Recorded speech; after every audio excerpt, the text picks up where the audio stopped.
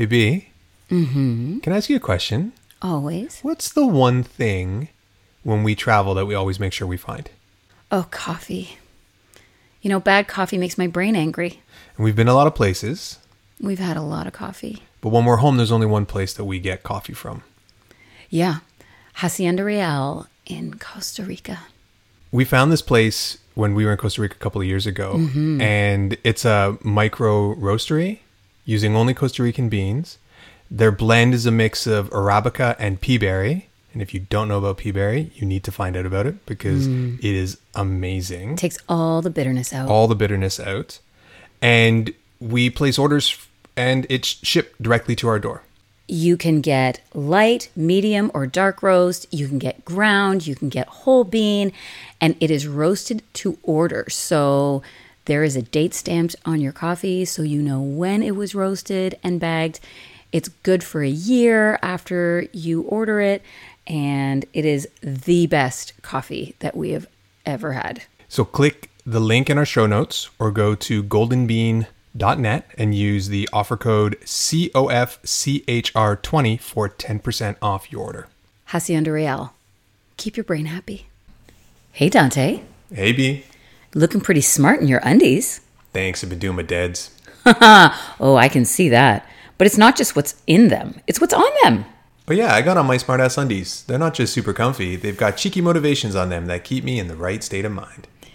Oh, yeah. Like we could all use a little brain lift these days. Am I right? They're also lovingly made from sustainable, low-impact materials. So we can love the planet and cover our asses all at the same time.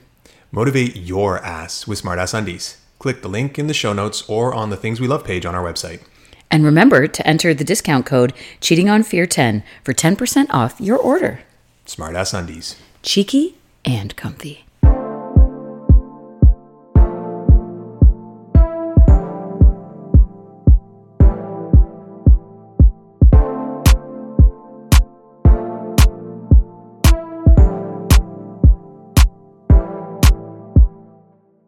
Hey everyone, this is Dante. And I'm Beatrice. And this is Cheating on Fear. Welcome back, everybody. Welcome back. The summertime's just flying now. We are horrible with our Sorry about consistency. July, guys. Oh, really? We didn't do anything in July? No, end of June was our Taylor Sparks episode. Yeah. Wow, we suck a lot. Well, we've been busy. Have we? Yes. But this is something that actually, you know what? It wasn't on my radar to talk about on the podcast. But once the third season kind of wrapped up, I found that you and I were spending a lot of time talking about kind of the nuances and complexities in this. And I thought, you know what? Let's do an episode on this. Let's do this. There's a lot here. Yeah. It's meaty. So what are we talking about? We're talking about Ted Lasso today. Yes, the Ted Lasso way. Honestly, there's so much here, and it's going to be very, very difficult. I know we've talked about, like, we're not going to do, like, a blow-by-blow, but there are spoilers in here. So if you haven't seen the show and you think you're going to see the show... First of all, who are you? Who am I what? For not seeing this show. I think everybody knows. No, they this haven't. show. A lot of people don't have Apple TV Plus. Right. A lot of people don't have that. Like the number one cited reason for why they've not seen it, a lot of people have heard about it. Yeah. And they'll say, "Oh, I haven't seen it because I don't have Apple TV Plus." Which is interesting because yes, it is an Apple TV Plus exclusive. It's probably like with all the streaming platforms, there's always at least one show that kind of helps that streaming platform kind of get on the map.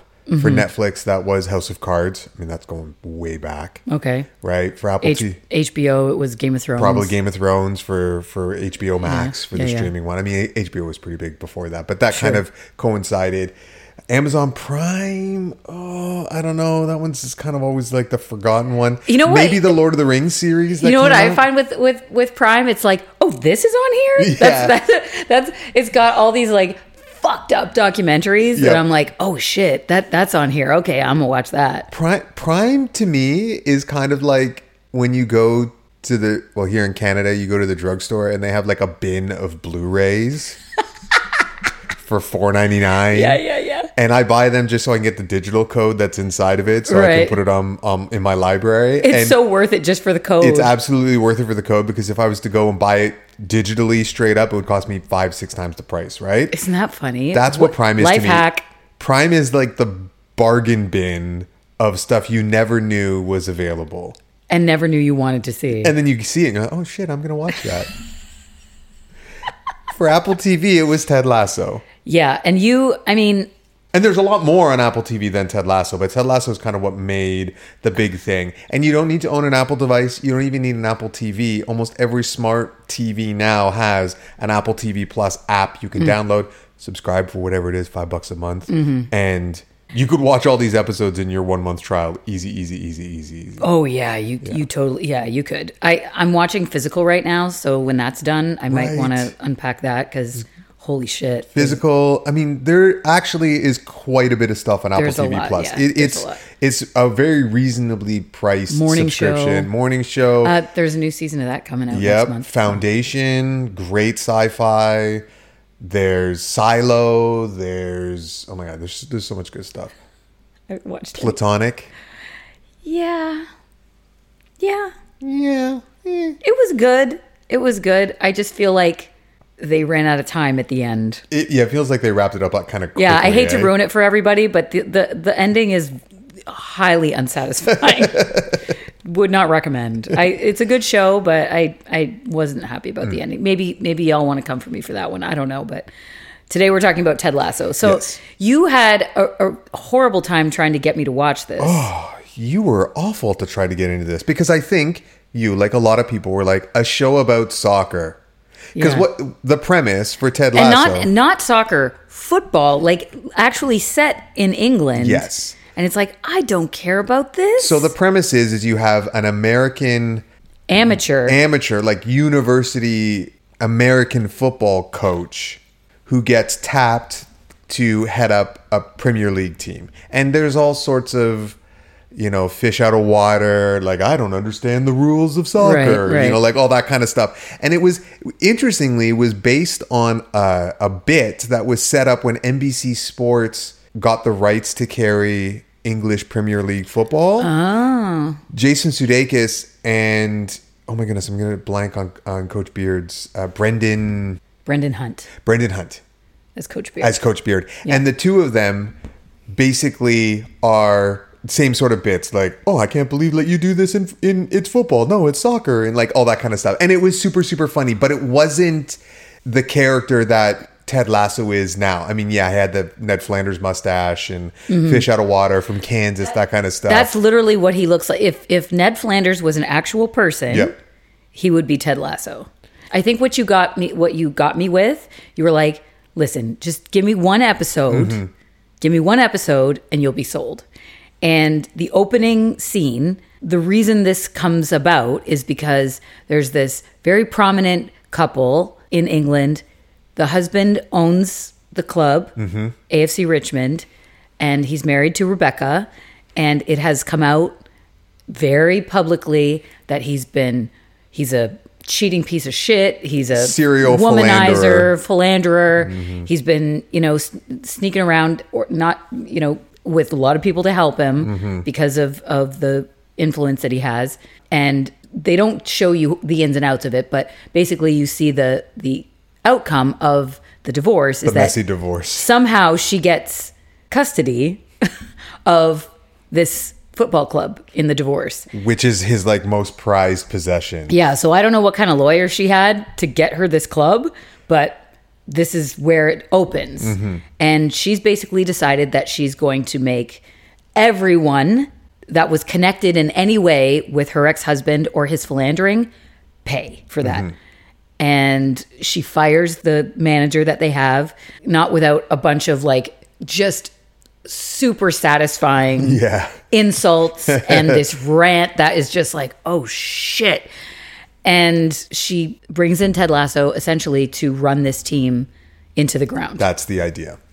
And make everyone look stupid in the meantime. Yeah.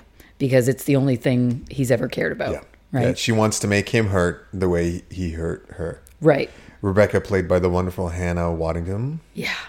She's unbelievable. She was the shame nun in Game of Thrones. She was the shame nun. Shame. Yeah. I know. She's this incredibly beautiful, tall, strong woman. Striking woman. And even the way they dress her, like she's in great shape. So her arms are all like, it's always suns out, guns out. Yeah. Arms and shoulders out all These the time. beautiful like pencil and tulip skirts, red bottoms for days. Yeah, and she's got always in these, Louboutins. she's got these endless legs and she don't give a fuck. No, she's an incredibly powerful, imposing character. And when, she's evil, Rebecca is kind of like, oh, I love her, but this isn't, I don't want to like her because the way you kind of like Cruella de Vil. You appreciate the game, but you're also like, she's trying to kill puppies. Yeah. Really, really cute puppies. Yeah, like adorable puppies to make a coat. But damn, she's got style.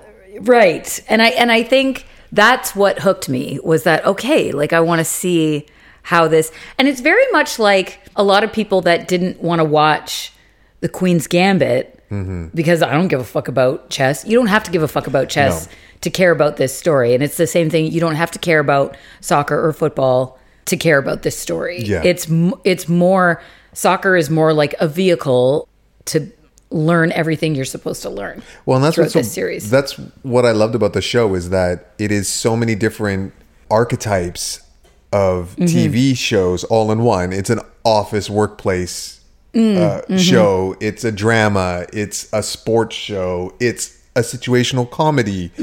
All kind of wrapped up in one. Filmed in England. Yes. So all the characters are authentic in terms of where what their presentation is. The only American actors in the show are Coach Beard and Ted Lasso.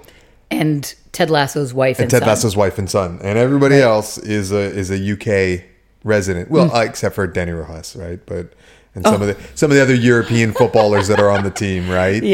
But they're not. They're playing what they're supposed to be, Dutch or Mexican or whatever. There's a Canadian guy on the team. Is. He's from Montreal. Zorro. Yeah. Zorro. Doesn't sound right. He's the goalie. Did the word become the sound? Did the word? Yeah. Is that somatic satiation? Exactly. So they have there's a player from Manchester, there's a player from Nigeria, there's a player players from Nigeria. Oh yeah, there's a few, isn't there? Yeah, one from the Netherlands, one from Montreal, one from France. There's a French player. Yeah. And he's all about women and wine and cheese. Yeah. He's so comes to the team Christmas party. The only person to bring a date brings a super hot woman because, Frenchmen say beautiful women always makes any endeavor better. Yeah. Right? Facts. So what are some of the overarching themes that jumped out to you? I mean, I think we viewed, even though we agreed on a lot of the things that emerged out of this, I think that you have a different perspective than I do because you do like sports and, there is a lot about men in here and I think latched on to different things. So let's talk about some of the things that jumped out for you. There needs to be some context in the fact that this came out right in the middle of the beginning of the pandemic. The beginning of the middle? The middle of the beginning? Like right in the middle of the pandemic towards the beginning of it. Like in 2020? In 2020. Okay. And so we all had Tiger King as our first pandemic love affair. Doesn't exactly make you fall in love with humanity. No. And then this show comes along and you can't help but be hit by Ted's relentless optimism. In the face of almost everything, he is eternally optimistic. Right. He's like, he'll figure out soccer when he gets here or would get to England, right? Coach Beard kind of does all the thinking for him. He's and he does logistics guy. He's the plays guy and the strategy and things like that. And Ted's there to coach people. Right. And Ted has this line because obviously he's getting grilled all the time in the press conferences. Yeah. About who he is and why he thinks he's good enough to coach a team. And he's extremely humble, never gets angry, and says that, he's there to help. He says one of the greatest joys is to help these young men become the men that they're destined to be. The best versions of the themselves. best versions of themselves. And he said it from the beginning that it was never about winning or losing. Much to the frustration of almost everybody around him, including Coach Beard. Right. And Rebecca was like, at the beginning, she's like, yeah, that's great. This Because is I want, great. I want you to lose, right? But as she becomes wonderful Rebecca, she really wants him to win. Right. Right? Yeah. I really want to win this one. Yes. Yeah. Right? So that context, I think, is important when you're talking about the show, because I think it would have hit differently had it not premiered at that time. Maybe. Yeah. Right? We needed something a little kinder and gentler It would on have our seemed little souls. It would have seemed a little bit sappy, I think, had it come out like in 2019, let's say. However, I have watched it with people in 2022 and 2023, and it still comes off the same. It doesn't come off sappy and what? Why are you pointing at me? Well, yes, I agree with you. I think had it come out in 2019, it would have come off sappy. I think we're all eternally changed. But now. I think now, because of the way the world has changed in general, and the fact that it definitely seems that people are very quick to be shitty to each other, whether it's over politics or over That's a great point. COVID or whatever. Like, you have this beacon of optimism that seems sweet in a nostalgic sort of way. Yep. No, you're probably right about that. Even though, now we're out of the pandemic. I think I think you're right. It holds up. I'm rewatching it with my daughter. Yeah. And it's super wholesome, and she laughs at all the jokes in the right way. I mean, hold on. I just want to caution people. Like, the idea is wholesome, but there's some very adult. Yes, I had to earmuff and cover her eyes a little bit. At the Roy and Keeley romance at the start of season 2. Yeah. It's just kind of like, yeah, there's a lot of, Daddy, what is he doing to her? Yeah. Where is his head going? That was your overarching theme? Is that it was more about development of this group of young men other than anything else, above anything else? I mean, not above anything else, but I think that was a major part of it. Yeah. Okay. Anything else you want to talk about? Like, do you have anything to say about Ted and his wife and son? This show kind of coincided with a very public breakup of Jason Sudeikis and his longtime partner, Olivia Wilde, who was then linked to Harry Styles. Doesn't matter. No. The point is, it does matter, and I'll tell you why it matters. It matters because... Is he Dr. Jason? What's that? Is he Dr. Jake? Is Harry Styles Dr. Jake? Harry Styles is not Dr. Jacob. No. But I mean in the sense that Olivia Wilde is a celebrity and a personality in her own right. Harry Styles, this is like Watermelon Sugar era Harry Styles. So Harry Styles, who's still big, but was like, this was peak Harry Styles, right? So you have this situation where you have the character of Ted Lasso, who is moved across the ocean, separated from his family. As we find out over the course of the show, actually, his wife said she needs a break from him and his eternal optimism. So this is good. And then that ends up becoming a permanent sort of break. At the same time, you have him living in the UK, Jason Sudeikis, living in the UK, separated from his children and a relationship in America. Like, there's a lot of life imitating art going on there. And the trajectory of the show and of Ted's character and his desire to return to America mirrors his desire to Jason Sudeikis' desire to leave the UK, return to America, and have a relationship with his children. I think there's a very, very strong message about parenting and how it's so easy to let work become the most important thing in your life. And again, this is going to be full of spoilers, but he begins to experience anxiety attacks, and he's not sure why. And it becomes quite evident throughout the 3 seasons that it's because he feels this pull towards coming back to his son and being with him full time, because FaceTime and summers in England are just not cutting it. He's constantly living in his son's future. Right. Because of the time difference. And, he starts his son's day in the middle of the afternoon in the UK have a great day at school, Henry, whatever. Henry goes to school. It's now late at night in the UK, and he's hanging out with him online, playing Roblox and doing that, and just never being this ephemeral sort of presence in his kid's life. And what a horrible pull that must have been for him, knowing that, yeah, okay, there's this one person, his child, who definitely needs them. But he's created this relationship with an entire team of people and, workplace associates that also need him and want him. And he makes this incredibly tough decision to leave all of that, like let down in his mind 30, 40, 50, 100, however many people for the sake of one person, which is his kid.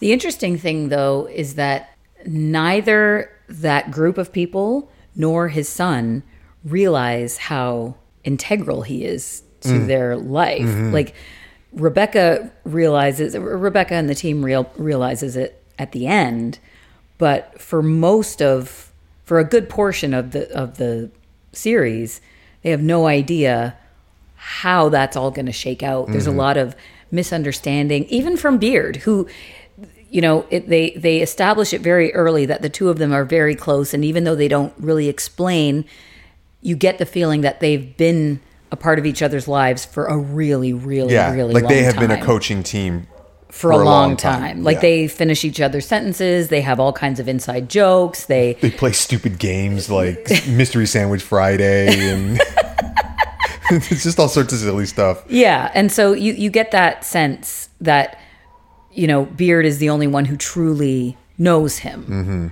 And that he puts his own needs aside for the good of what he's trying to do there. And I think that parenting, that archetype of, it sort of dances between father and the idea of the servant leader, where you think this is somebody that has no fucking clue what they're doing.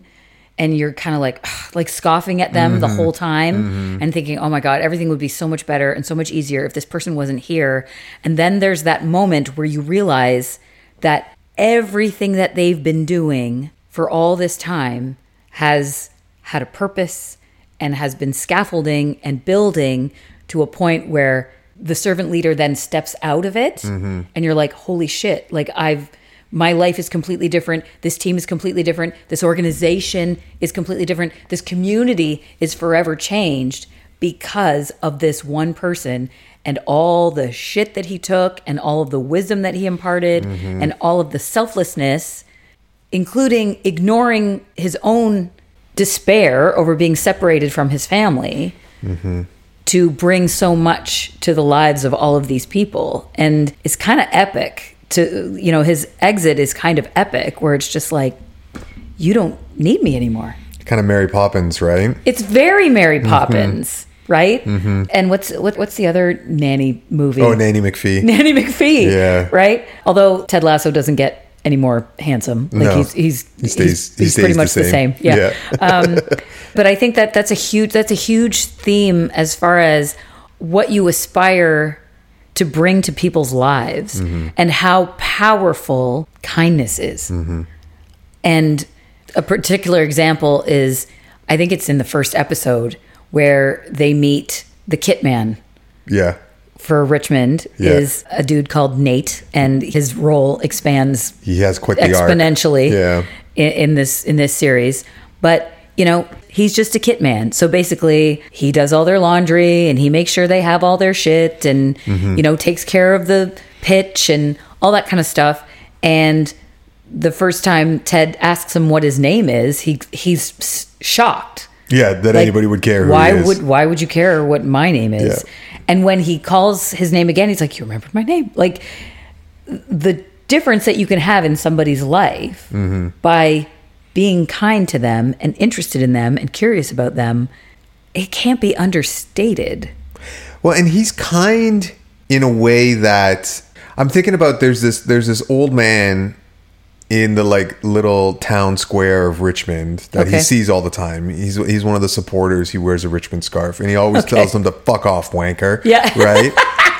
Get stuffed, wanker. Yeah, get stuffed. Like, he's just always so aggressively He's so mean grumpy, to him. so and grumpy. Then there's one point when Ted's anxiety gets kind of publicized in the newspaper, and he goes, chin up. Like, my brother came back from the war with stuff like that. Like, just do the work, and there's just a little more. And Ted would have been well within his right the entire time to just be like, fuck this guy. But he's always like, thank you very much. Appreciate your feedback. Good to see you. Appreciate you. Always, right? And his reward for that unrelenting kindness to this old man who couldn't give a fuck about him is this, like, well, when he's actually really down, this guy extends like an olive branch and says, like, it'll be okay, man. In his grumpy old man way. In his grumpy old man way, yeah. And that's the whole thing. I think so often, and especially what you were talking about in this post-COVID world, people are so quick to just retaliate or, react. And I think his ability to thoughtfully respond or not to respond to just how many times somebody would say something shitty to him and he would just kind of push his lips together and go, and absorb that, because it's like, that has nothing to do with me. Like, his knowledge deep down and that deep understanding of, that's not about me. That's all about you and all of that on you. And it's really interesting. Sometimes you see the reactions. They even go far enough, the showmakers go far enough to show expressions on people's faces where it's kind of like, wow, he's not reacting to that. Like, I don't know what to do with that. Like, I was ready for a fight. And I think it's kind of a nod to that hooliganism of that is, so character of English football, of everybody's just ready to headbutt somebody, right? And he's just not taking the bait ever. And again, I don't want to ruin tons of stuff for you, but there's a pivotal scene in the first season where Rebecca has this realization that what she's doing is horrible and is not helping her at all. Yeah. She's not healing. It's that old, holding on to anger is like drinking poison and thinking it's going to kill the other person. Right. Like expecting the other person to die. Her ex-husband doesn't give a fuck. No. About what she's doing. Right. And so she confesses to Ted, I've been trying to sabotage you the whole time. And yeah, because she does a few things. She sends one of the key players away, and she does all kinds of shit. Stuff. She's literally sabotaging him at every turn without his knowledge. And the people that do know, she basically threatens them with their jobs to keep them quiet. Higgins ends up with this weird vocal tick he gets whenever he's like holding on to something that is just brutal. When he wants to say something and he can't, and he's just like, and at the same time, he's winning over everybody. Yeah. So she comes down and confesses everything to him and realizes, like, this is what I've been doing and I apologize. And, I understand if you want to just, and he stands up and says, I forgive you. Yeah. No hesitant. And she was like, what? Like, why? And he's like, because divorce is hard and it makes people do crazy things. Yeah. And you're just kind of like, oh my God. Like, if anybody wants a crash course in empathy, just binge watch this show. Seriously, eh? It's just not taking anything personally. Just, even though there's also a lesson for him, and you can only absorb so much before your own darkness starts to take over. But that's what we have therapy for. Right, yeah. And that is another thing that I think, especially when you look at, there's, I'm assuming, a very large male audience for this show. Yeah. And the focus that they place on mental health, communication, therapy, is so huge. Did you want to speak to that a little bit? Well, yeah, like healthy masculinity. Yes, because not all masculinity is toxic. Yeah. It's a specific brand. But yeah, talk about healthy masculinity as characterized in this show. And how Ted nurtures that with the players, right? How there are individual struggles that different players have to overcome over the course of the season. Big one being Jamie Tartt's relationship with his father.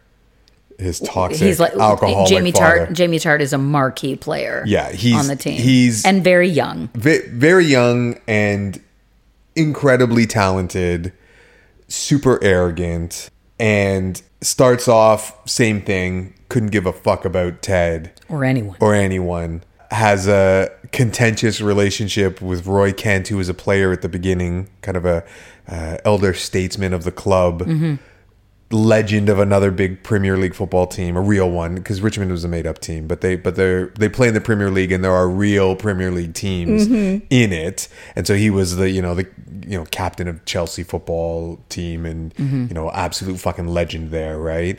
And this progression, Ted recognizes the talent in Jamie, and just knows it's going to take time. It's going to take time to win him over.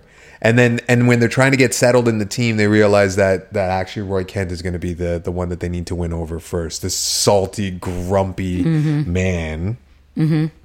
And that progression with Roy Kent, when they get to the end of the season, to the point where Roy is making like Ted Lasso puns. Oh, the end of the series. At the end of the series. Yeah, and you're like, holy shit. I hate what you've done to me. I hate what you've done to me, right? But I think the way that he does this is not by telling people what they need to do. No. He has this absolute mind-blowing knack for allowing them to discover it in themselves what they need to do. At one point, there are members on the team who are bullying Nate, the kit man. And Roy Kent, who is the captain of the team, comes into the office and says, hey, they're bullying Nate. And Ted says, I know that. And he's like, are you not going to do anything about that? He said, no. He's like, you're not going to do anything. No. And he's just like, wow, you're a fucking dick. You're an asshole. And then very soon he realizes, I have to do something about it because I'm the fucking captain of the team. Right. People look up to me. Nobody even knows who the fuck Ted is yet. Nobody has any respect for Ted at that point. It's not going to mean anything coming from him, but it's certainly going to mean something coming from Roy Kent. And he lets Roy figure all that shit out on his own. Yeah. Yeah. And when he realizes that this is the way Ted is set, he's like, motherfucker. What was the book he gave Roy Kent? A Wrinkle in Time. Yeah. And he's reading it to his niece. He has this super sweet relationship with his niece. Yes, his sister's daughter. And I guess the story's about a little I've girl. Read it. Yeah, I've read it. It's about a little girl who very slowly realizes, understands, and accepts that she has to be the leader. Like it has to be her. And he's reading it to his niece, and he gets to that point, and he's like, "Fuck." God damn you, Ted. Yeah, right? yeah. And it's because it's like there's so many things that Ted does that at the time everybody's like, what the fuck is this? Like, what is going on? And at any point along the series, you see this, oh, fuck. Okay. Now I get it.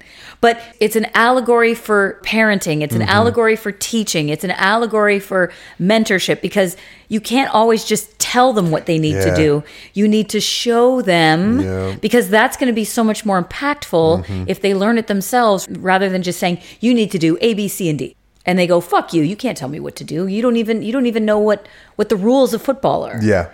And it's like, sure, but I know the rules of leadership and friendship and kindness and teamwork, mentorship, and all of those things, right? So, and it's so fucking satisfying. Yeah, when it pays off. And there's so many of those little payoff nuggets throughout all three of the seasons.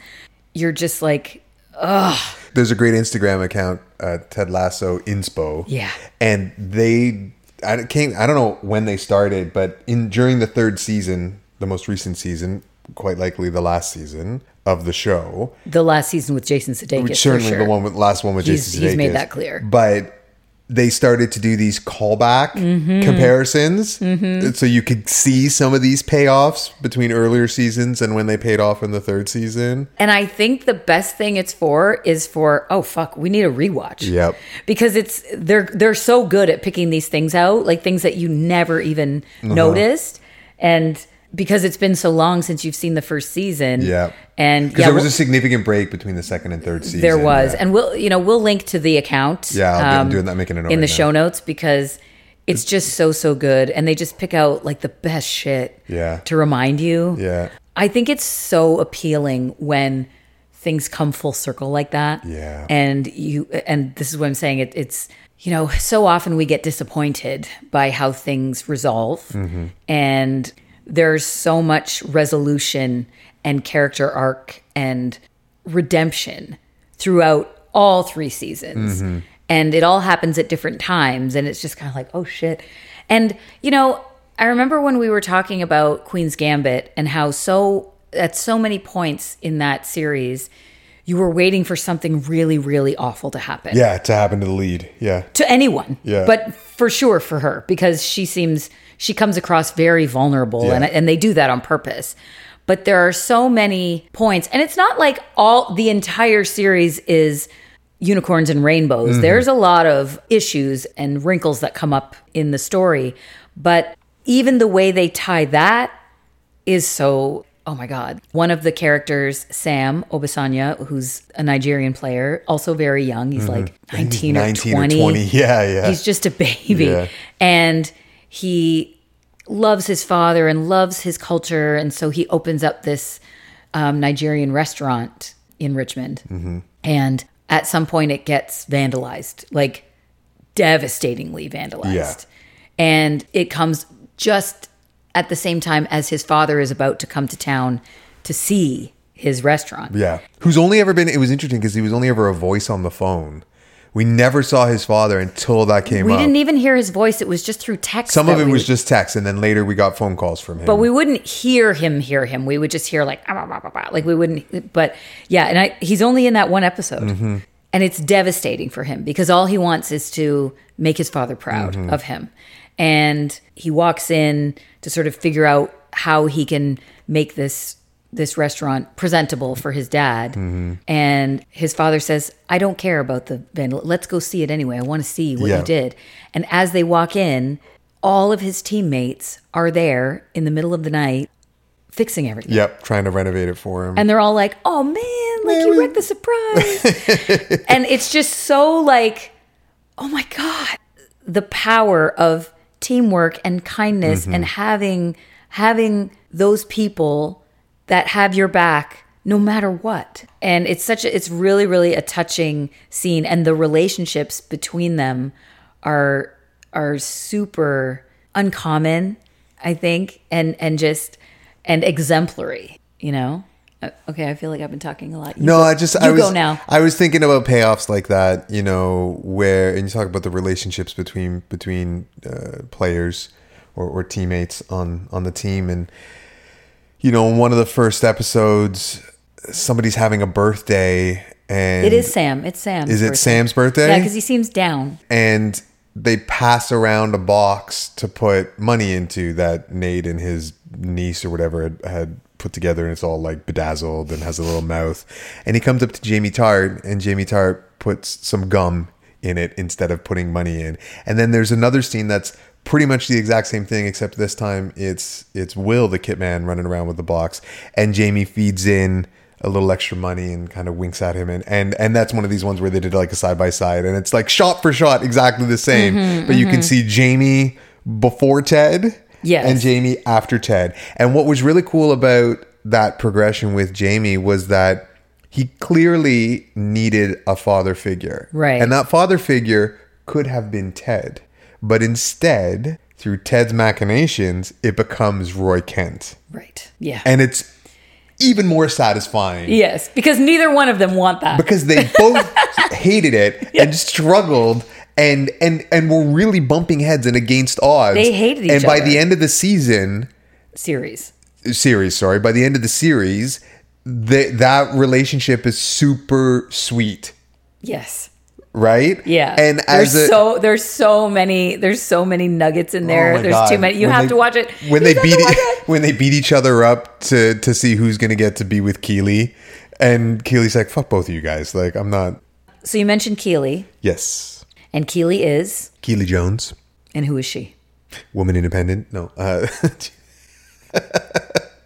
Keely Jones is a wag. Okay. In the UK, a wag is a wife and girlfriend. So these are these women that become famous because they date footballers. Yes. She's a model too. It looks like she did like a Maxim kind of cover shoot stuff. Like, she's famous for being famous. Yeah. Right? She's a little bit of a page 3 kind of girl, right? Yeah. She's cute and bubbly, and she seems a little bit vapid At first. And she's Jamie's girlfriend. Right. And Jamie has a picture of her in his little locker, a topless picture of her that Ted comes up and puts some like electrical tape over the nipples, for some modesty, right? That's an interesting scene because there's so many things that Ted does without people seeing them.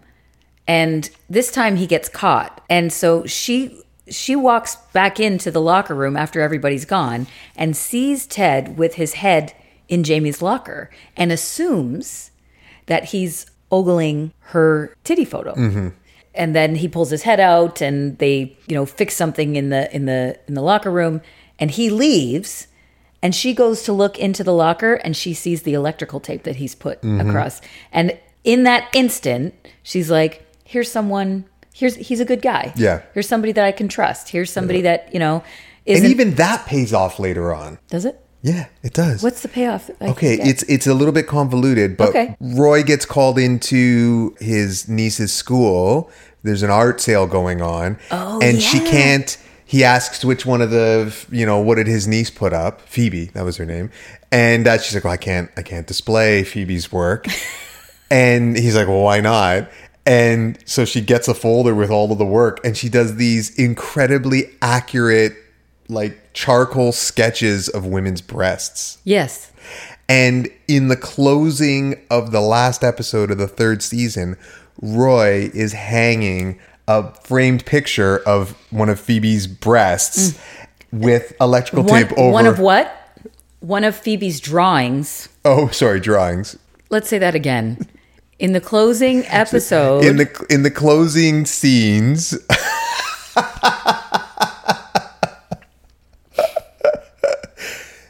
In the closing scenes of the final episode of the third season, Roy is hanging one of these framed sketches that Phoebe did of these breasts, and he's put electrical tape across the nipples as kind of like a nod, hats off to Ted doing that. And they're like, we can have these, but we also need to be respectful.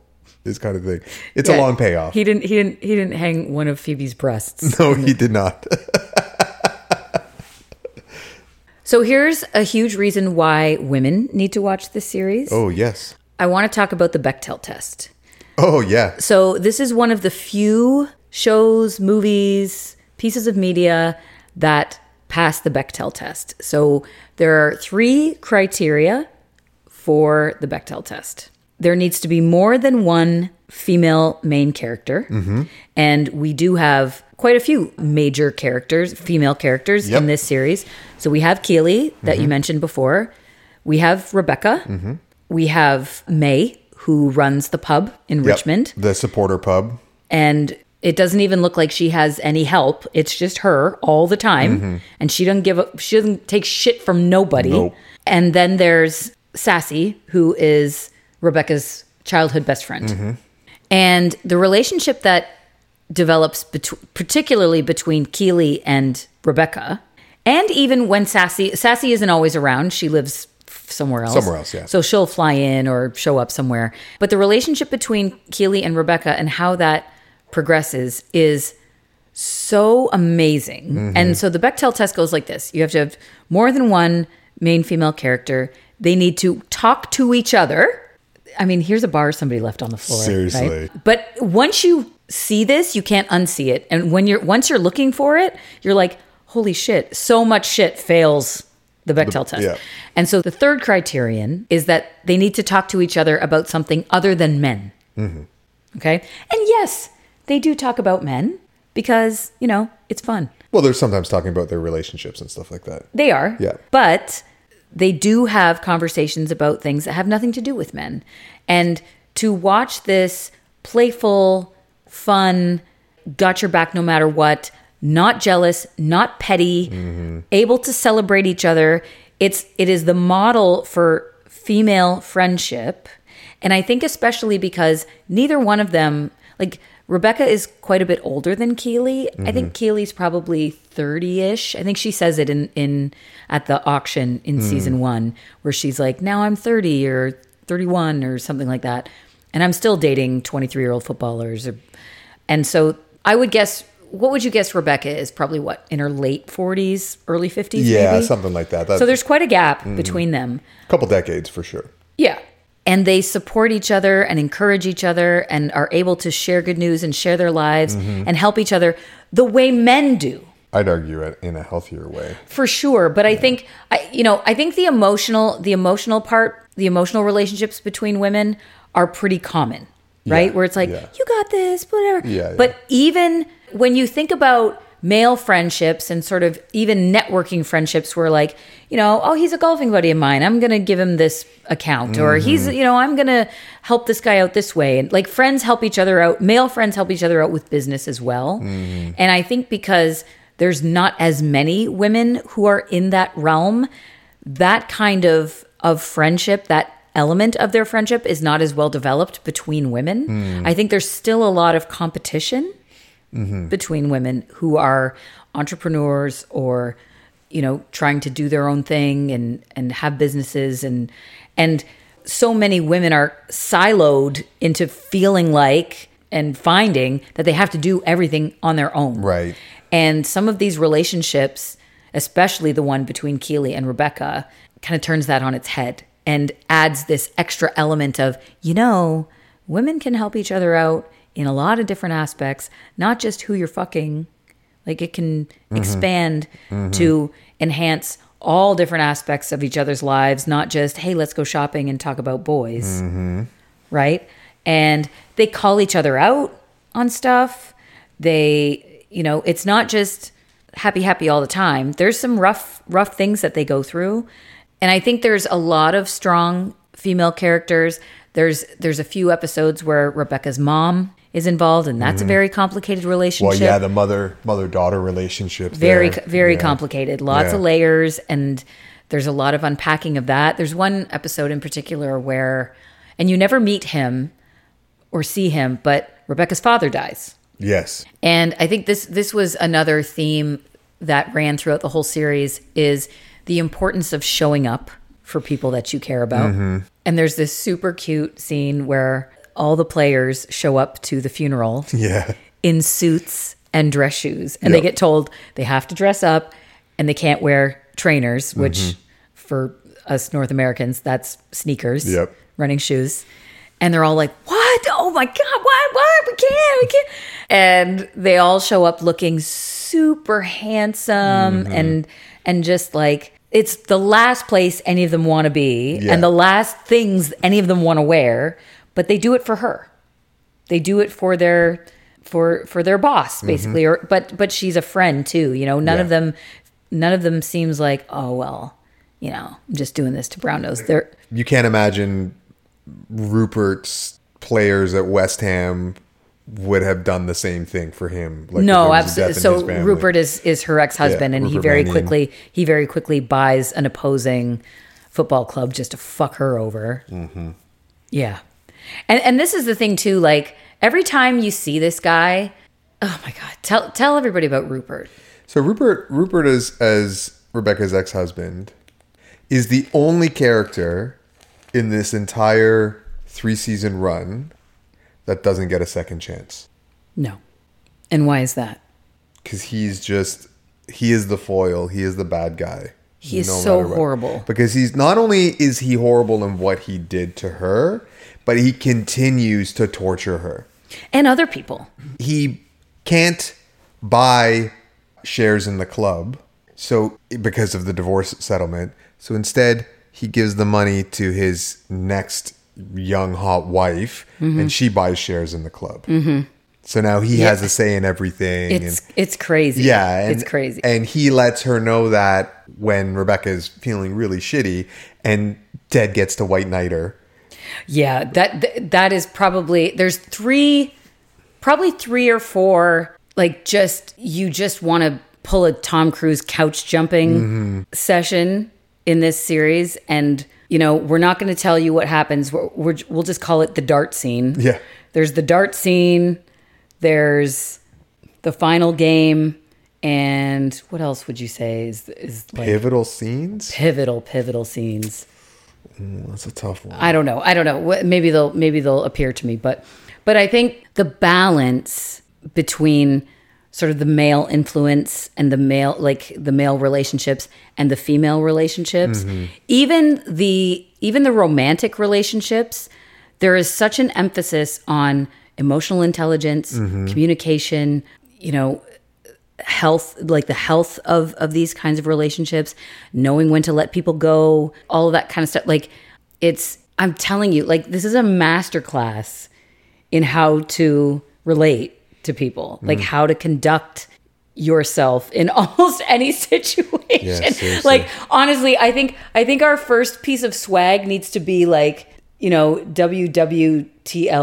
Yeah, right. Like in any situation in your life, just ask yourself, what would Ted Lasso do? And you cannot go wrong. Be curious, not judgmental. Oh my God. Well, that's Walt Whitman, right? It is. Yeah. But that's a teaser. That's a teaser for the dart scene. That's almost so good. Yeah. So good. So Rupert is irredeemable.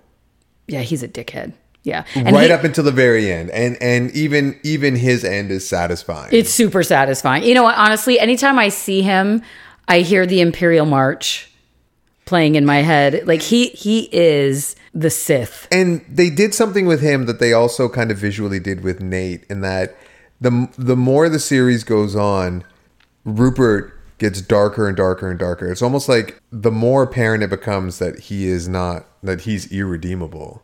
To the point where in like the very end of the show, of the third season, he's literally dressed all in black. Yeah. In a black leather jacket, a long leather jacket that when he's walking makes it look like he's wearing a cape, like he's Darth Vader. Totally. Darth Vader without a helmet on.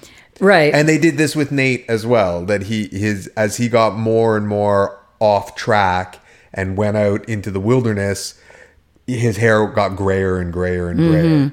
It's almost like a sign of how much he's suffering inside, right? Like he's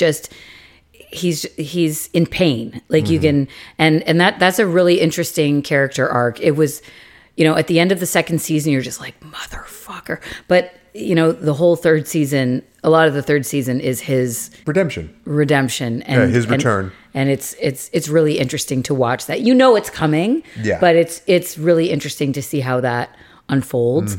And I think the thing with Rupert too, he's there to show you that old adage, the best revenge is living well. That is absolutely true, because when Rebecca stops trying to live her life for revenge on him, she actually gets her revenge, because she has all these people in her life that love her, that she loves. She has, she's fallen in love with the club, with, she wants the best for everyone. She does all kinds of things to make other people's lives better. And it just drives him batty. Like it drives him nuts, and it's just to show you that when you realize, and even Nate, when because he gets hired by Rupert to coach West Ham. Rupert buys another Premier League team, and then he poaches Nate to run the team. And there's a huge lesson in there as well, where it's like, when you realize someone is a shit person, that the only choice is to remove yourself from their lives. There's no, it's an unworkable situation. Do you think Nate redeems himself? Do you think that's was that a satisfying payoff in terms of Nate's redemption? Yes, because I think the redemption point is not when he comes back to Richmond, because he does do that. But the redemption point is, he falls in love with this woman that works at this Greek restaurant that he absolutely loves. Jade. And it's so heartwarming because it's so awkward and painful. Like, you literally get dragged through this painful self-doubt that he's got, and this crippling sort of social anxiety that he struggles with, despite being this, he's a savant with football tactics. Yeah, basically. like he's brilliant, and he's a huge deal in the football world. But you take him out of there, and it's actually kind of a cool thing, because for all of you that are struggling with confidence out there, confidence is situational. So, you know what I mean? Like, not everybody is confident all the time in all places. So once you realize that, it kind of turns the volume down on all that noise of you like, oh my God, a complete idiot. Like, I'm so out of my depth here. Everybody is out of their depth somewhere, right? So without going through all of it, he finally wins her. And they have this sweet relationship. She really makes him work for it. But once they're together, she adores him and loves what he's trying to do and sees him for who he is. And Rupert sees this relationship and immediately wants to destroy it because he wants to destroy everything in his path. He wants he's a piece of shit. wants the world to be as ugly as he sees it. Yeah. And so no nice things. Essentially he starts courting Nate to, like, you know, how about after the game you and I just go out for a drink, and of course it's like, you know, all Nate wants is to feel special. And he agrees. And then when he gets to the bar, Rupert is there with 2 young women. And so Rupert's cheating on his new beautiful wife, who's just had their baby. With his assistant. And the other one is for Nate to cheat on his girlfriend with. And as soon as Nate... and I remember feeling anxious watching it, like, oh, no. Don't do it. And if this was Love Island, it would be like, oh, yeah, cool. But he realizes what's happening and very awkwardly but swiftly excuses himself and just says, you know what, I forgot there's something I need to do. I can't stay here. And he goes straight to Jade's house and just hugs her for the longest time. And even though he doesn't have to tell her, it's almost like she knows why he's there. Because she's like, how was boys' night? What happened to boys' night? And women aren't stupid. They know what the fuck's up. Right? And for me, that's his redemption point. Where and then the next day, he quits West Ham. Yeah. He just quits and goes to work at the restaurant. Because he's like, fuck this. He's waiting tables. He's waiting tables, and he's phenomenal at it. But this is for me, that's his redemption point, because he realizes that it's not all about the fame. It's not all about winning. It's not all about this shit. Rupert is a piece of shit. His other coaches are completely clueless, completely emotionally bankrupt fucking football machines. And he's just like, I don't want to be here. I don't like this. This sucks. I'd rather wait tables at a Greek restaurant than be the coach of manager of a Premier League football team. Than work with these people. Fuck that. Like it makes me sick. And realizes that, like, Ted's worked his magic on him too. It's just taken him more time to accept it. Right? That was my take on that. All right. What about you? Yeah. I mean, I think it comes full circle when Beard shows up at his house at night. Shows up at Nate's house. Yeah.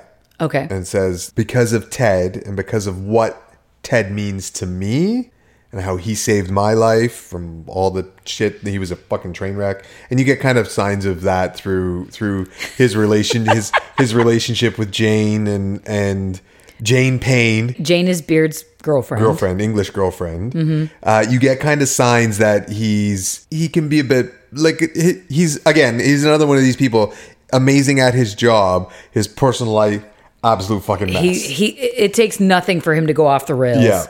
Like, they go to Amsterdam in one episode and he speaks fluent Dutch and parties with, like, tumbles out of a fucking VW bus the next morning when they're all leaving, and he's dressed like fucking Bootsy Collins. Yeah. Speaking fluent Dutch, being like, yeah, that was fucking awesome, whatever. And everybody's just like, okay. Like, yeah, all right. All right. But he says, because he was very mad at Nate for what Nate did. Yes, he was. Yeah, for Nate leaving and he's doing like, some shitty because things. of Ted and because of what Ted means to me, I forgive you. Right. But it's because of Ted. Right. So even when Ted has no clue what's happening, and I think that tapestry that Ted wove, the relationship with Beard, the relationship with Jamie, the relationship with Roy, with Keeley, with Rebecca, with Higgins, with Dr. Sharon, and then it just kind of, the thread just gets pulled and they all come together. It's like a 1,000-piece jigsaw puzzle in a box, and it's like Ted just threw all the pieces in the air and they land together, Like, it's just...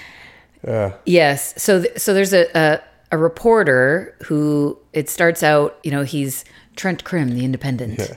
And he's this grumpy, jaded, incredibly cynical newspaper reporter. And he's the hardest on Ted at the beginning. Oh, yeah. And Ted very quickly learns that he needs to win this guy over first. And he does it effortlessly. Mm-hmm. And so this guy becomes a very pivotal, like an integral part of the team, because he's kind of around. And then in the third season, he is writing a book.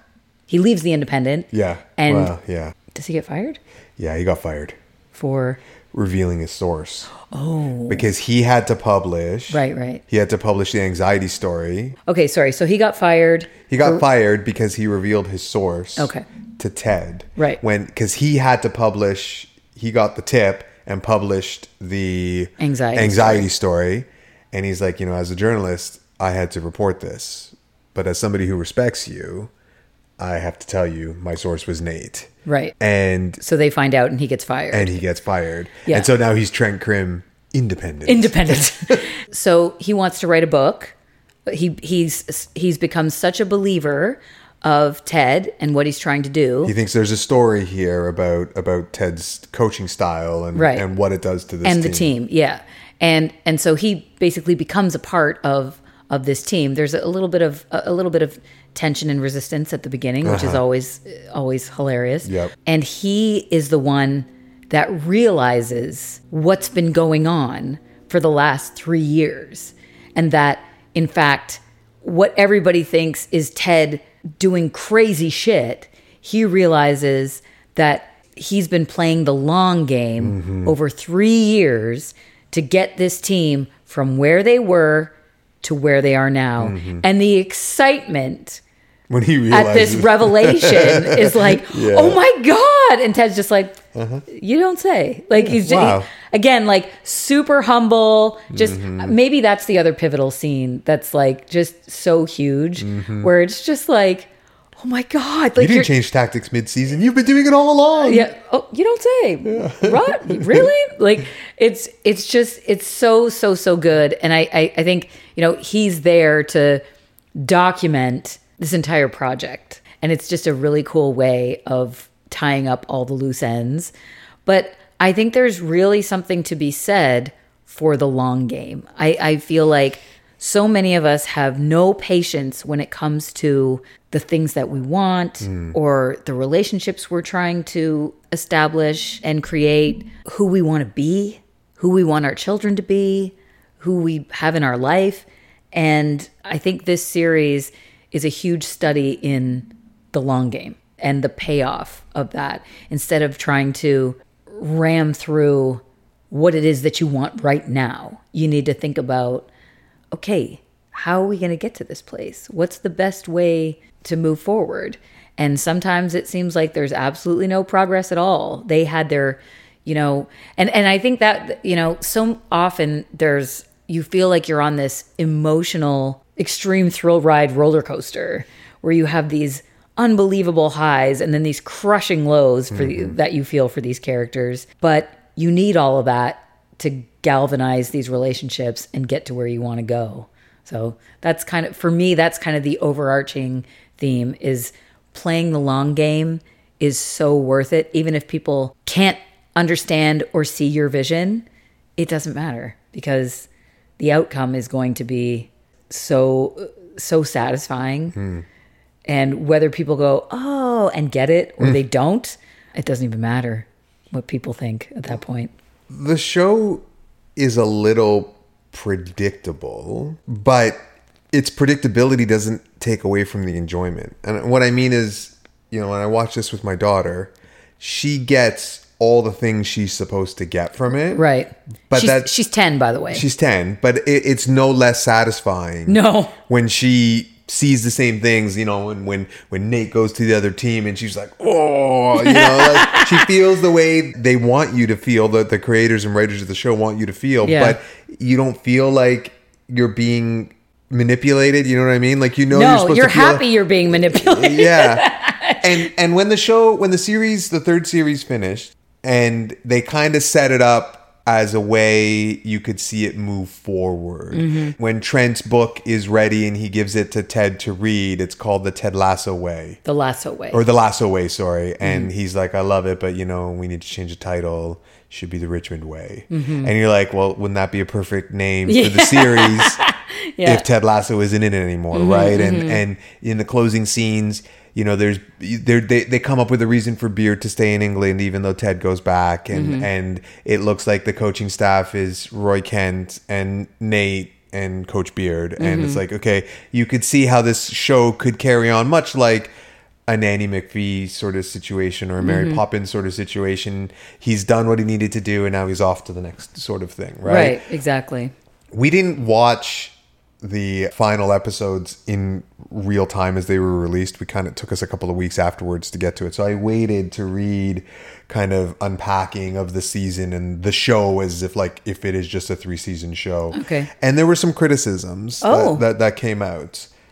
Okay. Did you want to just briefly hear a couple of these criticisms? I want your that. take and see if these criticisms are justified. You know what? This is like a little surprise. So about that. All right, maybe you don't need notes. The first criticism was the way they handled the player Colin coming out as being gay. Okay. Yeah, so that they built up a lot of tension about the fact that he was hiding this part of him, which honestly, until the third season, they made no indication whatsoever that he was gay. There were some callback. There were some hints. Like what? There were some hints. So, for example, in the first season, Keely starts a new dating app called Banter. Yeah. Bantr. And when it's first presented, and what she wants to do is to get the team to create profiles on there, right, to create buzz around, hey, I might meet a footballer. And the idea is that you don't get any pictures. It's just conversation. Just conversation. Yeah. And as soon as, it's a new dating app. It's called Banter. And he goes, oh, like Grindr. Oh yeah, that's right. That's right. and they all kind of look at him. And go, I think one of them goes, "What?" Because Grindr is famously a homosexual male dating app. Yeah, it's for hookups. It's a gay dating app. Yeah, gay hookup app. Yeah. And there's a couple other couple other indications that he is gay, and so in the third season we discover that in fact that's the truth. Yeah, and we find that a few characters are gay. We find out a couple of characters are gay. Yeah. And bisexual. Yeah. And okay, so what is the criticism? So the criticism is the way... Sorry, and I just want to make this clear. This is a very important plot point because sports has been called the last closet for a lot of good reasons. That there's a lot of lip service paid to, hey, it's cool, like you can come out, whatever. And there's been a lot of athletes, especially in the NFL and MLB and high-profile men's sports, where they do come out, but then the fallout from that, they lose endorsements. They lose playing time. They're very quietly sort of relegated to, their contracts are shit, or so it's a very real fear, and that reinforcement of professional sports being the last closet, and even the way other players are going to treat you once they have that knowledge, even though you've been in there in the locker room the whole time, all of a sudden everybody treats you differently. So I just wanted to make that point. So there's a plot point where there's a data hack and Keely has some nudes or some video or something. It's a masturbation video that she had sent to someone she was dating. Yeah. And they have this kind of self-aware moment in the locker room where they're like, bruv, we our actions can hurt people. All right, everybody right now, delete all the nudes you have on your phone. And Richard, the French player, is just like, he's just deleting all the twins, stuff. The mother-daughter. You're just like, oh my goodness. Au revoir. Yeah. So he chews that scene up. But then Colin goes outside. He goes out into the hallway to do that. And it was McAdoo. Isaac, yeah. Who's the captain. And one of his good mates comes up to him and is like, I told you to delete this. And he takes his phone. And I guess he sees some gay stuff. Yep. And kind of goes, and gives it back to him. And then he gives him a cold shoulder the whole time. And that part wasn't the criticism. The criticism was that finally Colin decides he's going to tell everyone, and he's like, guys, I have something to tell you. And then they cut away, and you don't hear him tell everybody that he's gay. They switch scenes. They switch scenes to something else, and then they come back, and everybody's like, Ted's like, well, we don't care, but like, we care that we don't care. Like, we don't want you to think. We care, but we don't care. Yeah, like, and then he compares being gay to being like a Packers fan or something, and it's this really clumsy sort of analogy that he gets there. And so there was some criticism about that it was like, okay, yeah, it's not a big deal, but it also should be kind of a big deal. And then they didn't like how at the end of it, McAdoo's just sitting there being like, so like, what happens when you're in the shower? He's like, well, eyes up, right? And he's like, who's the hottest player on the team? No, you never guess. Oh, it's Bumbercatch. And he's like, what? No, they both are like Bumbercatch, right? Yeah. And it was just a little bit like broy. Yeah, well, straight guy asking all the gay questions, and it just kind of, it seemed a little forced to people who are gay and have had these kind of interactions. It just seemed a little. They could have done more with it to make it a little bit more. The criticism is that they could have made it more realistic and a little less stereotypical. And the other big criticism. Okay, hold on. Can I answer that? All right. I thought you said you were interested in my take on those. Yes. Yeah. So why are you flying? Well, because I wanted to throw the other one in and have you discuss all of it at once. Nope. I don't work like that. All right. First of all, I think cutting away from him actually telling them was because it's not actually about the initial response. It's them being thoughtful and saying, you know what, we got you. Like, we're like, it's cool. Like, it doesn't, we don't care. Like, we care that you've been holding on to this. We care that you were worried. We care about all that. You don't need to worry about that. And I think the intention was that, like, okay, right? Like, because Colin was expecting a big reaction. He was expecting a big reaction. And I think a lot of times people do expect a big reaction where there's probably more people on that team that kind of already knew that. And I think a lot of times, especially like when kids come out and expect their parents to have this big reaction and they go, oh my God, thank God, I've been waiting. Yeah. I've been waiting for so long to just say, I'm so happy for you. I love you, whatever. I don't care. I mean, I care, but I don't care. And I feel like that was supposed to mirror that it's not a big deal anymore. Yeah. Like, it's a big deal to you because you've been working so hard to hide this part of yourself. And I think that was really touching. What he said was he's got his personal life and his rest of his life. And he just wanted those two things to be the same life. Yeah. So doing that where everybody could go, yeah, cool. Like, okay. And then I think the broy part, I remember Dan Savage talks about that, where when you come out, you need to give everybody in your life like 6 months to ask whatever dumbass question they want to ask. Right. Because, first of all, it's not just about being gay. It's what does that look like for my person, for my friend, for my teammate? What does that look like? All these questions that you didn't want to ask some random gay person on the street. Now you have your gay friend that you can ask all these burning questions that you've had. Right. And I don't like the idea of like giving people shit for things they don't know. Right. Like when I was able to meet my trans man friend in person, and I had all kinds of questions. Did you? Yeah. And I remember like, is it okay if and he was like, yeah, absolutely. Ask whatever you want. Like, I think he was actually happy to have somebody that was interested instead of just assuming what this must be like, what that must be like. I would ask, like, what is this like? What's that like? How does this feel? And like, I learned so much about, what my friend went through and is going through and what their thoughts and feelings are about what's going on right now and how all that feels. And I think that sometimes queer people are so sick of straight people assuming they know what that's like or how all that works. And so I think that was a little bit of the fallout from coming out. The next stage in coming out is answering all kinds of weird questions from your super straight mates. Right. Yeah. I thought that was kind of sweet, actually, where it's, and because they were sitting next to each other on the couch playing video games and stuff like that, that's very much how men relate to each other. I know, having 2 sons, I would get a lot more out of them in the car or going for walks. That shoulder to shoulder setup, you get a lot more out of them than sitting across at a coffee shop going, so tell me about what it's like to be gay for you. And you're just like, bro, why are you being weird? Like, I think the nod was everything is the same as it was before. They probably hung out playing video games all the time. Well, yeah, because Colin was really hurt that Isaac was mad at him.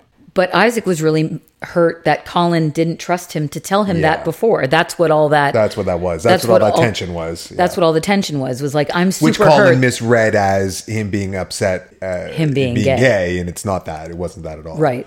Yeah. I think the only criticism of that, it seemed like he could have communicated that a lot sooner. Yeah. And then the other gay character, we're going to leave that as a surprise, says to Colin, just give him a minute. Yeah. Give him a minute. Sometimes people need a minute. That's all. And again, there's that nod to the long game of like, not everything's about you. Sometimes it's about something that people are processing or going through themselves, right? I don't know. I thought it was kind of a sweet, tender way to treat it, especially between Isaac and Colin, that it's like, okay, we're just doing the exact same. Nothing's changed between us. We're still doing the exact same things we were before, except I'm curious about your life now, this part of your life that you couldn't share with anybody. Right. And now you can. So I don't know. Maybe no, fuck that. I do know. That's how I feel about it. Well, and what about the fact that he didn't come all the way out of the closet, just to the team, but not like in public? No, he did at the end. At the final game, his boyfriend runs onto the field and they make out. Yeah, that's right. So he did. That was his public coming out moment. Yeah, I guess that was his public. Because he said that. He said, when we win and like all the teammates are kissing their girlfriends and stuff, like I want to be able to kiss my boyfriend. And he did that. And he did that. Yeah. He did that. It's very public. Yeah. And he's super cute, his little boyfriend. Yes, so cute. Very cute. They are cute, super cute. They're super cute together. So yeah. So he does come out publicly. I had forgot that. Yeah. No. Okay. So the next criticism, I think you're gonna have thoughts on. I have thoughts on everything. I know, but like you're gonna have thoughts. Okay. On this one. All right. So the big criticism was that they spent 2 seasons building up these very complex characters and character arcs for Keely and Rebecca. And for most of the 3rd season, Rebecca is relegated to this role, with a few exceptions, of this background character that is like somebody who gives some advice, like a Yoda type character a couple of times to various people. And they just kind of don't really use her. But ultimately, Keely's arc ends up being about who she is based on the relationship that she is in. That it all becomes about the relationship that she ends up in. She can end up with, in a same-sex couple with Jack, or she can end up in a heterosexual couple with Roy or with Jamie. And that Rebecca isn't fulfilled and isn't a complete person until her random final meeting with what looks to be the love of her life. And now everything's okay with Rebecca because, she has a man again. And so she can go off. Like they spend so much time building her up as a strong, independent woman, and that her story resolution is that that's cool for a while, but really she needs to end up with a man at the end to be complete. So a couple of things with that. Number one of the most hurtful parts of Rebecca's marriage to Rupert was that he always said he didn't want children. Right. He didn't want to have children with her. And clearly that was a friction point in their marriage because she clearly did want children. Was it clear that she did but couldn't have it, or did and he didn't? He didn't, because there is a scene, and this is why the rewatch is so important, because when he marries Bex, who it's so awful. The other character that doesn't get any redemption in this series is the press, like the English press. Like they're just awful all the time. Awful all the time. But that's on point. So that's accurate. So Rupert's new wife is also named Rebecca, or Bex for ease of who we're talking about. But the press calls them Old Rebecca and New Rebecca. No, worse. That's what she thought it was going to be. They call her Old Rebecca and just call the new one Rebecca. Oh, sorry. Yeah. Rebecca and Old Rebecca. Yeah. And she's like, oh, shit. It's even worse than Old and New Rebecca. Yeah. So then Bex gets pregnant.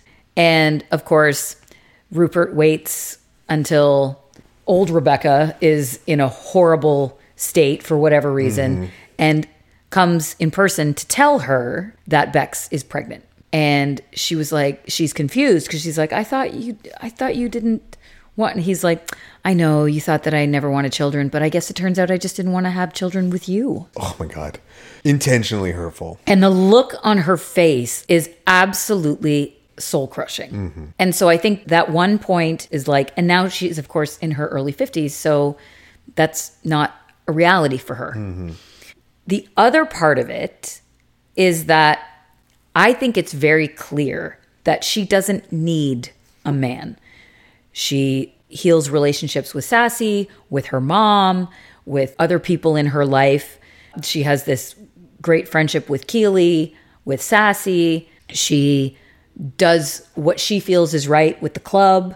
But there's a point in season 2 where she's dating this fucking idiot guy. And she goes out on a double date with Keely and Roy. Yeah. To be like a what do you think date? Because she wanted Keely's take opinion. on it. Yeah. And I've taken you on a bunch of those dates. But anyway, you passed with flying colors, by the way. And Keely's like, he's nice. Like, he's age appropriate and financially appropriate. And Roy is like, for fuck's sake. And this is another one of like Roy Kent fucking jewels of, it's like, he's fine. That's it. Most people are fine.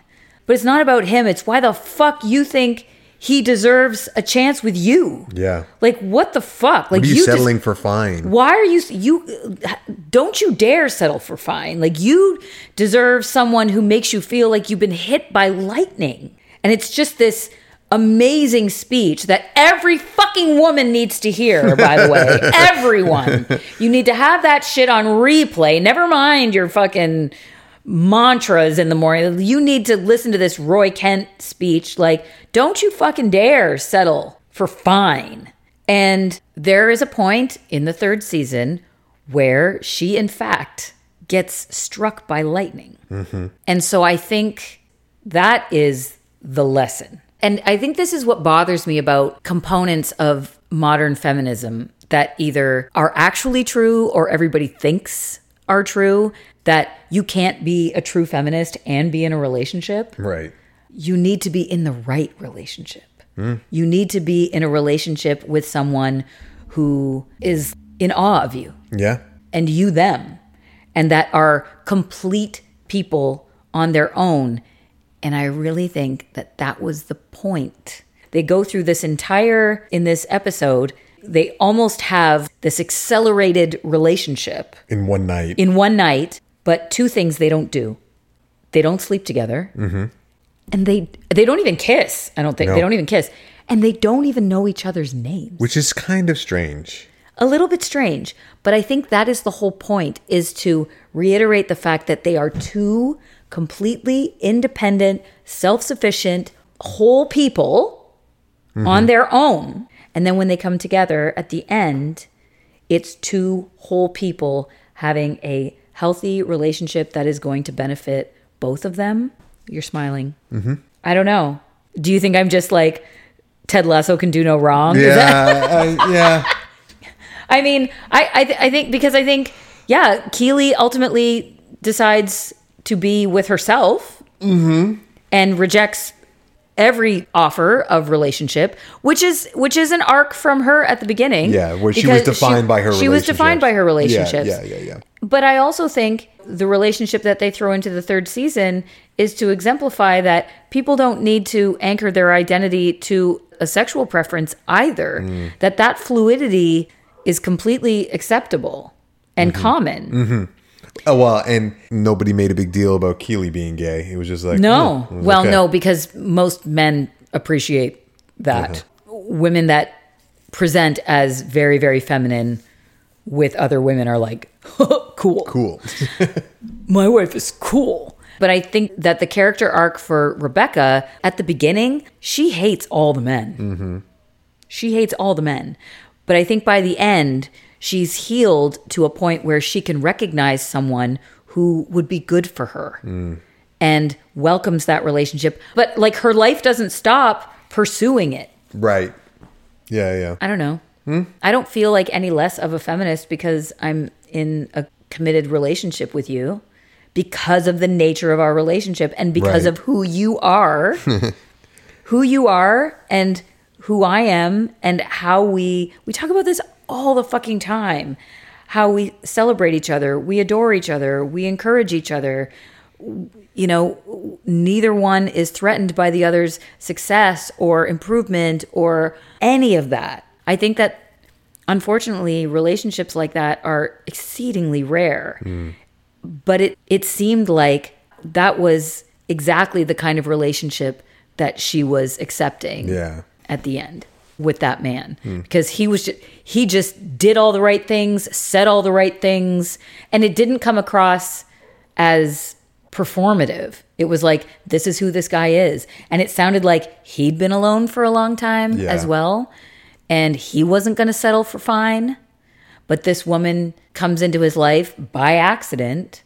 Yeah. And I think it's, again, a little bit of a lesson because there is a lot of dating app use throughout this series. Well, yeah, the whole idea of banter is a dating app. Yeah. And in the end, she meets him organically. Yeah. And I think that's a nod, too, that I think the pendulum is starting to swing back the other way. Yeah. Where people are like, this gamification of our love lives is not serving anybody. In fact, it's just making our loneliness epidemic worse. And we need to learn how to meet people where they are instead of walking around with these ridiculous grocery lists and disqualifying people for seemingly superficial, doesn't fucking matter reasons when we're talking about someone that you're going to share your life with. Yeah. I'm so sick and tired of listening to people, men and women, when they ask these women on these dating apps, what's your type? Tall, tattooed. Those are not personality traits. The physical characteristics. You like somebody with tattoos? You find somebody that speaks to your soul and then get them a tattoo if that's what they want. Do you know what I mean? Like, what the fuck? Like, it's so ridiculous. It's keeping people lonely and sad. And that's why when people say, like, what is your type? I don't have one. I don't have a type. Physically. I like people with emotional intelligence. I like people with regular ass intelligence. I like people with a sense of humor. I like people that are secure in themselves. I like people that have an excitement about life. Poof, there you are. What the fuck does tattoos have to do with it? I know. Or how tall you are. Like, there's so many, I mean, obviously you can't change your height, but so many other things that people describe are changeable. Well, yeah, they could be temporary, yeah. Do you have any thoughts on any of that? No. What, seriously? Do better. I think that it would have been more appropriate for Rebecca to be okay with being on her own. She was. No, but ultimately she ended up with someone, and I think that diminishes all the work that she did. Why do you think that? Because the only way her story could end is if she is with somebody. I don't think that's the only way that her story could end. That's the way they ended it. No, I know, but don't you think that she got to this point because of the work she did? I think it would have been more impactful if she just said, I'm fine by myself. Yes. She doesn't deserve love? Is that what you're saying? She has the love of the relationships that she holds with her friends. That I feel like it makes it look like everybody all else the work, is moving on. Yeah, but all the work. I also don't think Keely. I think it would have been more in keeping with Keely's character for her to have a genuine relationship with somebody and to be in a partnership than for her to be okay with being alone. It feels like she was casting about, and I just feel like they could have done more with both of those characters, and that it was a lazy ending for the two of them. Would you have been more satisfied if they ended up together? That never would have happened. Keely made some very funny jokes about it. She did. But it's you know what though? That is one thing that I think is so characteristic of true, deep female relationships is that if you don't want to make out with them a little bit, are they really your friends though? And I'm not saying it has to happen, but it's that kind of support. Wow, your tits are fantastic in that dress. I'm obsessed with you. I am obsessed with you. Yeah. Like I think all women need other female friends that are kind of obsessed with them. Yes, I get that. I think the world would be better if that was the case. 100%. Yeah. 100%. Okay. One last little thing. Okay. I found out fairly early on in the show's run that the character of Roy Kent, who's acted by Brett Goldstein, not only is he brilliant in this show. Absolutely brilliant. But I think, did you know this or did I tell you this? You told me this. I told you this. Yeah. That he was actually hired as a writer for the show. Correct. And he wrote the character of Roy Kent and then basically went to them and said, I think I'm Roy Kent. And they were like, what do you mean? And then he went, fuck. And they went, oh my God, yeah. And cast him as, so he has both a writing and an acting credit on that show. But I think that was amazing that he wasn't an actor that they hired for the role. No. He was a writer who wrote a role that was obviously so good that he was the only one that could. Yes. And I love that. And I love how that lives rent free in my head all the time. Every time I see him on screen. And the fact that it wasn't like they were like, yeah, okay, whatever. Yeah, sure. You can be him.